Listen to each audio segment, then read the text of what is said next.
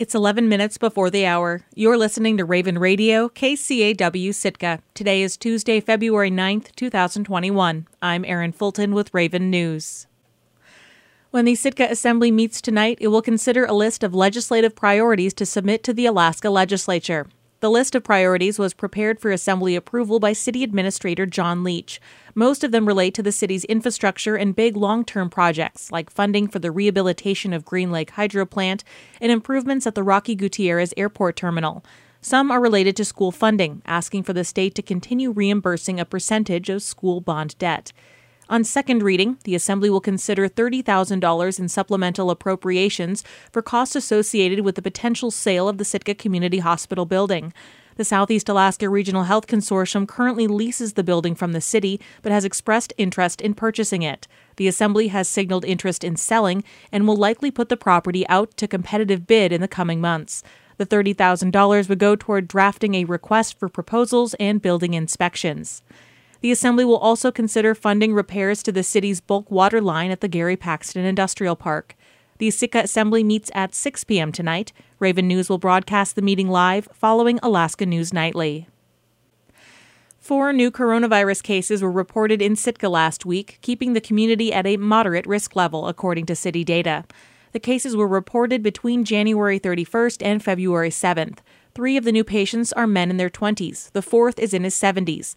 All of the men are Sitka residents. 2 of the cases are tied to travel and 1 to community spread. More information about the 4th case is still pending on the city's COVID dashboard. Several of the patients were not experiencing symptoms when they received testing last week. To date, 318 coronavirus cases have been reported in Sitka. As of Monday evening, 6 of those cases were still considered active, according to city data. 6 months after Sitka Police Detective Mary Ferguson settled her $500,000 sexual harassment suit with the city, she's delivered on her promise to conduct an outside investigation into the department. But even though the investigation was ordered in her settlement and was led by a retired judge, Ferguson is worried that it won't bring about needed change in Sitka's police culture. KCAW's Catherine Rose reports. The report was issued mid-January by Judge Eric Smith. Smith is a retired Superior Court judge from Palmer. After Mary Ferguson settled her harassment and discrimination suit with the Sitka Police Department last August, she hired Smith to conduct the investigation independently. Judge Smith spent several months looking into the SPD, reviewing old depositions and interviewing current and former employees, not with the goal of rehashing Ferguson's case and 2 other lawsuits brought around the same time, but to figure out how the current department can improve. My goal in this whole thing from the beginning was to identify what, if any, recommendations I had to improve the operations of the department, to make what I found to be a very effective department more effective. In the report, Smith highlights big changes under the new administration. He says that Chief Robert Beatty has improved a department that was previously plagued by infighting and turnover. He has hired a mix of new people and very experienced people. He's been flexible in the ways in which he hires people so that he can try to ensure that he retains people and he doesn't get a lot of turnover. And he's put a clear focus on diversity in the workplace. Smith found no clear violations of city and state laws under Beatty's tenure and found no evidence that overt racism, sexual harassment, or gender discrimination plagued the current department. But he also addresses some concerns. He says that there's some perception that sworn officers receive preferential treatment over jailers and dispatchers. Smith also described some of Beatty's actions that may or may not have been retaliatory toward Ferguson and former Detective Ryan Silva, who settled his whistleblower suit with the city in 2019. There were certain actions he took with respect to 2 of the people that at least gave the appearance that he was perhaps retaliating against them in some fashion. I don't think that there was a clear intent. And I do think there are people who think that they were meant to be retaliatory. Certainly some of the people I interviewed felt that way. And the fact that they did, I think, is an important thing to keep in mind.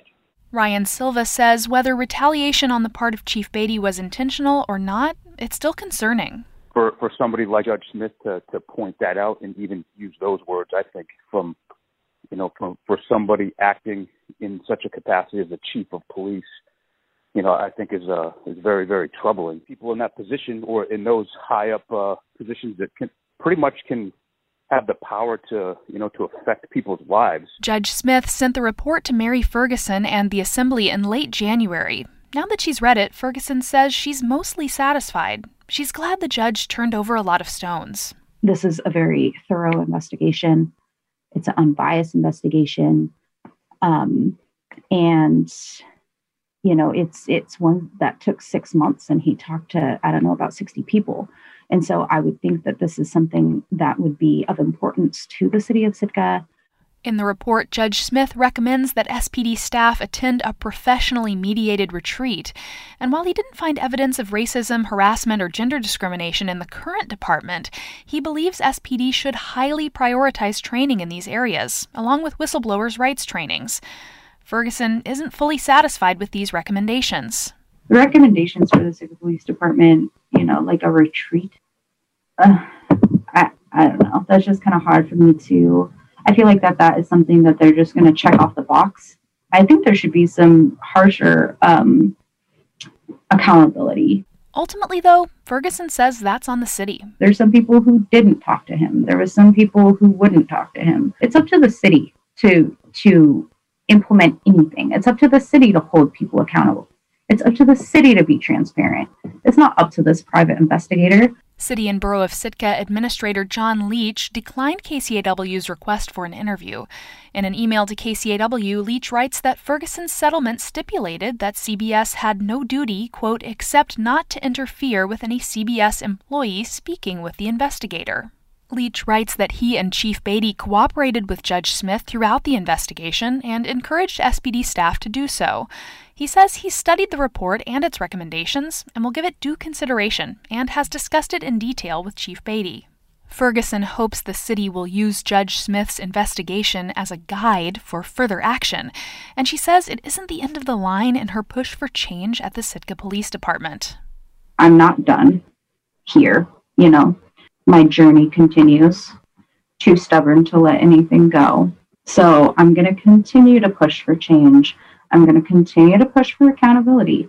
And if I have to keep going up the state chain, then I'm going to. And if that chain leads to further litigation, Ferguson says she'll consider going there as well.